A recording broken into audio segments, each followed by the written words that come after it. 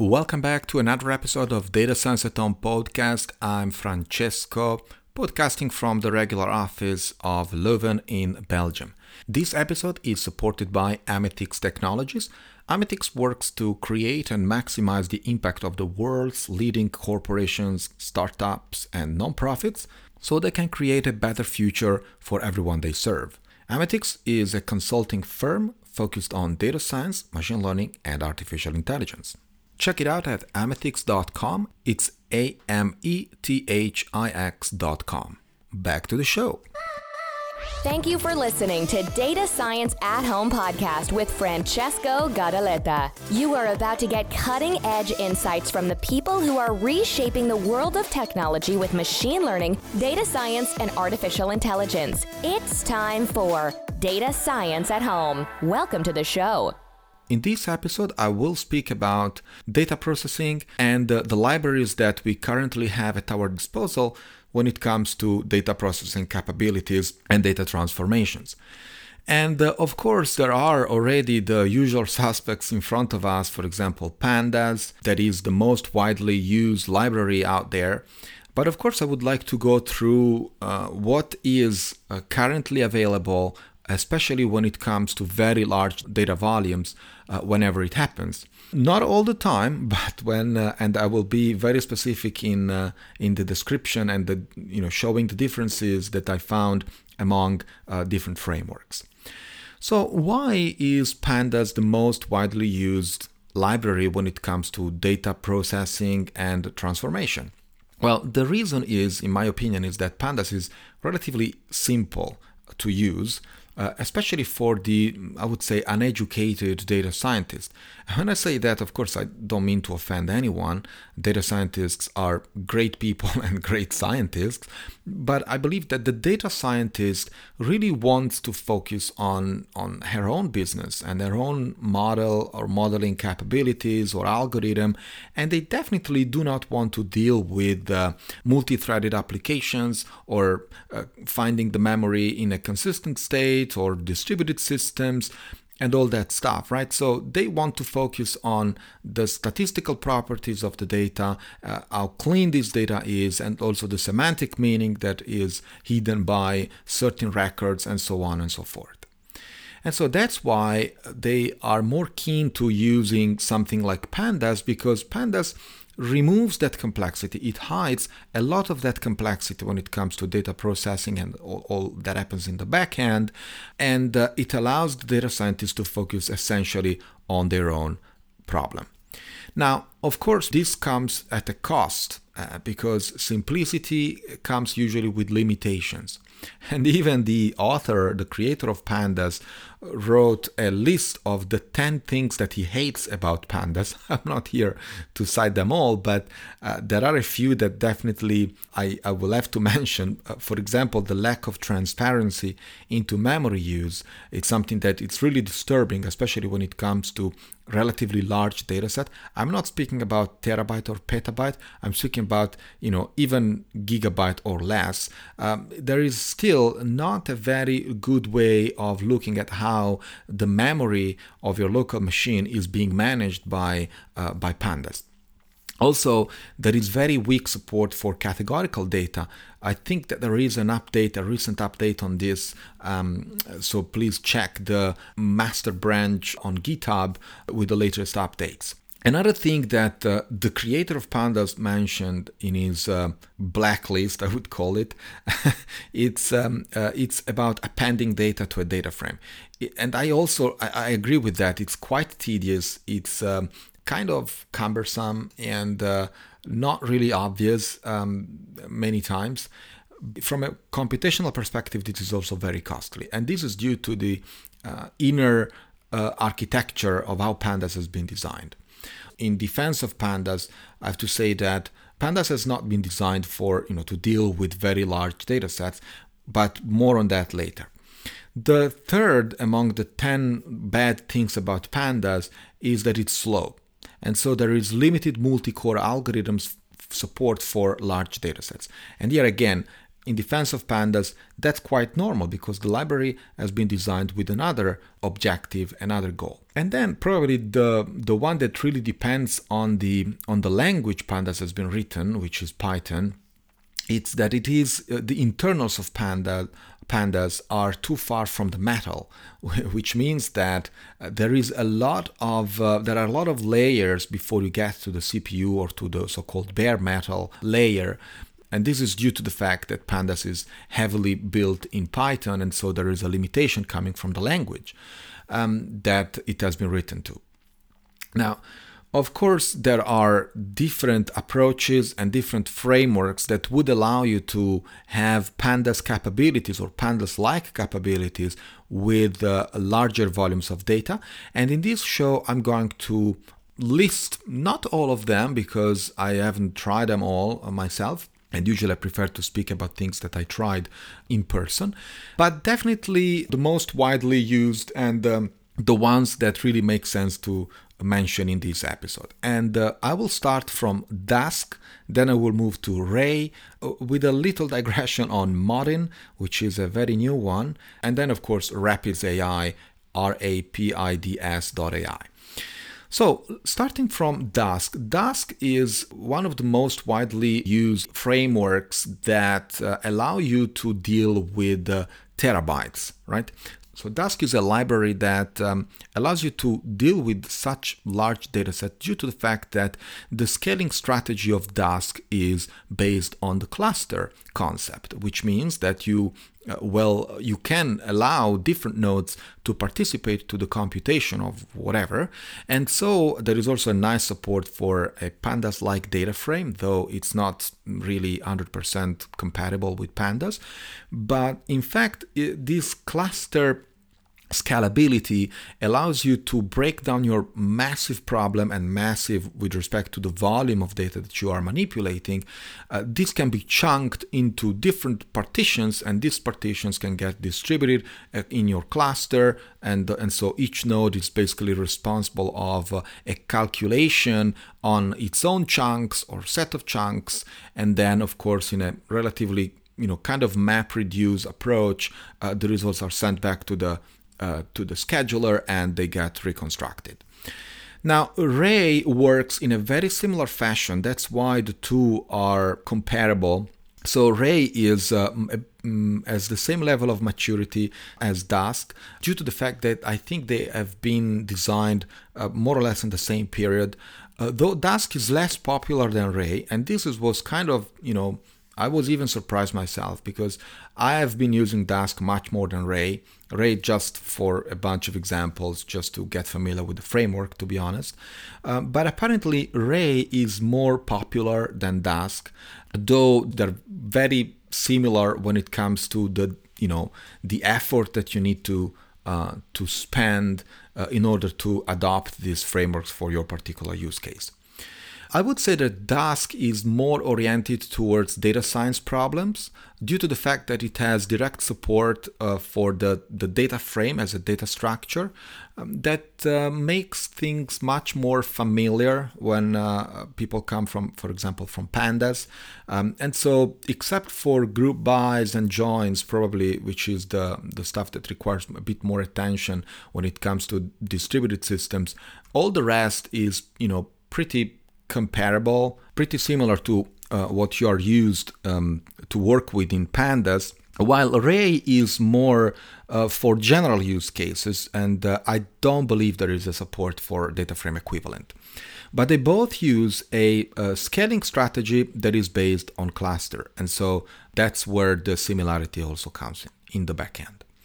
Now, speaking about the backend, I think that the biggest differentiator between the two, Dask and Ray, is in the scheduling policy or approach, because while Dask uses a centralized scheduler that basically can manage all the tasks for the cluster, Ray uses a different approach, which is more distributed, so-called bottom-up scheduling scheme. In this scheme, workers submit tasks to their local schedulers, and local schedulers can assign tasks to workers. Not only that, local schedulers can also forward tasks to global schedulers, kind of an hierarchical way. And of course, global schedulers can take care of load balancing across machines and stuff like that on a more global scale. A much better point in favor of Ray due to the fact that this bottom-up scheduling approach improves a lot task latency and definitely increases throughput. Not to mention that Dask's centralized scheduler is kind of single point of failure that can even compromise your entire calculation if that point fails. Another differentiator is in the way Ray and Dask store data in their clusters. Ray stores objects in a so-called object store and serializes them using Apache Arrow. There is a very interesting framework with the aim of standardizing across formats. It's something that I highly recommend. It's open source. There are so many bindings in so many languages. It's really cool.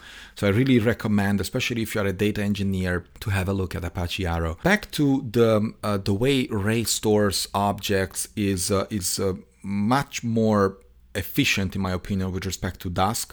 I don't recall it has an analog of the Ray object store. So what Ray does is, as I said, storing objects in an object store and serializing them using Apache Arrow, and then worker processes can access these objects in the object store via shared memory with a minimal deserialization from Arrow back to their internal representation. And this, of course, prevents one from copying data over and over again. So these are the major differences that I found between Dask and Ray. They are worth trying, both of them, though I would like to mention that the scaling capabilities are very much comparable. That is the terabyte scale or more. And this is due to the fact that by living on a cluster, the more nodes you add to the cluster, the more compute power you have, in fact. And so you can literally process a much larger volume of data with a number of nodes that increase relatively linearly with the volume. So that's kind of the take-home message in terms of scaling strategies and scaling capabilities.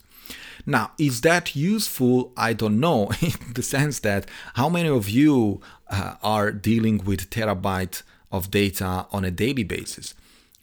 I would say not so many. I don't expect that there are so many dealing with terabyte of data on a daily basis. If there are, of course, guys, please reach out because I have a lot of questions for you. But with this said, I think that this is quite a point that I will expand on later. But now let's move to the third framework that I definitely find attractive, which is Modin. Modin is the latest of all. It's a very recent project, and the objective of Modin is to build an API that is 100% compatible with Pandas. And so the idea of the authors, the creators of Modin, is to have a framework that allows a data scientist to scale or to manipulate larger volumes of data than Pandas with zero effort, in fact. So without changing libraries, without even changing the code. And so 100% of what you write in Pandas is expected to work in Modin, except of course the import. So you would not be importing Pandas, but you would be importing Modin Pandas. But other than that, all the rest should work out of the box, right? This is what I call minimum entry barrier. That would definitely allow data scientists to try this out because there is no effort that is expected from potential users. Now, of course, Modin is very immature in the sense that it's very new and it's definitely not popular as all new things, but I expect it to be quite on the news in the future due to the ease of adoption. So that's great. And also to the scaling ability, it's in the realm of gigabytes rather than terabytes. But back to this point, I would like to be a bit critical whenever I hear people optimizing and choosing frameworks for the terabyte scale, and most of the time these people, they never encounter terabytes of data in their daily tasks. So that makes me kind of worried because you are putting a lot of effort. You are forcing your team or your potential users to adapt to a Dask-like or array-like framework. You have to put a bit of effort in adopting these technologies, setting up the cluster, maintaining the cluster, and then you never experience the terabyte scale. So what's the point? Now, if you deal with the gigabyte of data and you have a framework that allows you to manipulate these volumes in a matter of hours or minutes, well, then probably that's the best choice, because yes, maybe you will not scale to the terabyte, but probably your business will never do that. So pay attention to this scaling ability that are claimed on these websites and also claimed on each framework's README page on GitHub. Many times you have to ask yourself, do you really need terabyte scale? Is gigabyte enough? Or maybe megabyte is enough, for which all this doesn't make sense anymore. And so Pandas would be your best shot. The fourth and last framework that is definitely worth mentioning is Rapids, RAPIDS.ai. And this is an open source project. It's a collection of library, and it allows you to use take advantage of your GPU for all the supported GPUs, of course, and basically move your computation from the CPU to the GPU. So the idea is there is a fancy terminology now, which is GPU, that stands for General Purpose Computing on GPUs, or graphical processing units. And this is due to the fact that there is an observation behind this. That is, if you are not a gamer and you don't spend 24 hours playing video games, your GPU is probably sitting there doing nothing. And so if you're also, if it also happens that you have to manipulate some data and data frames, well, maybe you might be using that GPU and perform these calculations and keep your CPU just, at rest, so you can do other things with your machine. So that's the basic idea behind Rapids.ai. Now, it comes without saying that if you have one node with a GPU, you can try Rapids. But if you have multiple nodes with multiple GPUs, as you can see, you can try Dask and Rapids. So, as you can see, Dask and Rapids can in fact cooperate, and they can allow you to perform distributed calculations on GPU. Now, again, this is fancy, this is super cool, but how many of you have this necessity? What happens when you go to the office? Well, probably in this period you don't go to an office, but is your company really dealing with terabyte of data and has hundreds of GPUs or thousands of GPUs at their disposal? There are a lot of actors in the world who have this necessity and these requirements, but in fact, these are very rare use cases or very common use cases when you are a massive organization who deals with massive volumes of data, and you need probably real-time or near real-time requirements and stuff like that. So, these are very specific to particular domains. That's what I want to say. So these are the 4 frameworks that are definitely worth trying. Now, they all take advantage of different flavors of parallelism. You can be parallelizing on multiple threads. You can be parallelizing on GPU cores or compute clusters. And these frameworks are basically leveraging that type of parallelism that is very specific to the use case they want to cover or they are designed for. With this said, I strongly believe Pandas is a great library, and it usually fits most of the data. I would say, I would not give a percentage, of course, because it really depends, but most of the data and even relatively big data problems that I've seen in my career, they could have definitely been managed by Pandas. It all matters how you write algorithms and how you optimize and how you try to Pythonize your machine learning model or your data pre-processing strategy. A lot of the tricks and a lot of improvements are in that area rather than chunking and and distributing in a cluster, which is a great tool, is a great paradigm of computation, that resonates with MapReduce, for example.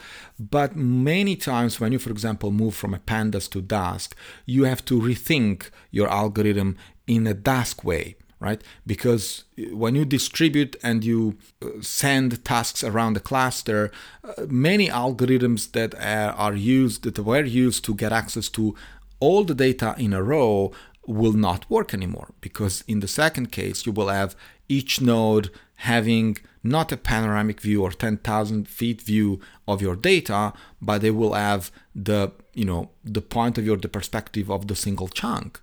And so your algorithm most of the time has to be rewritten with Dask in mind or with Ray in mind, because these are frameworks that deal with different paradigms of computations.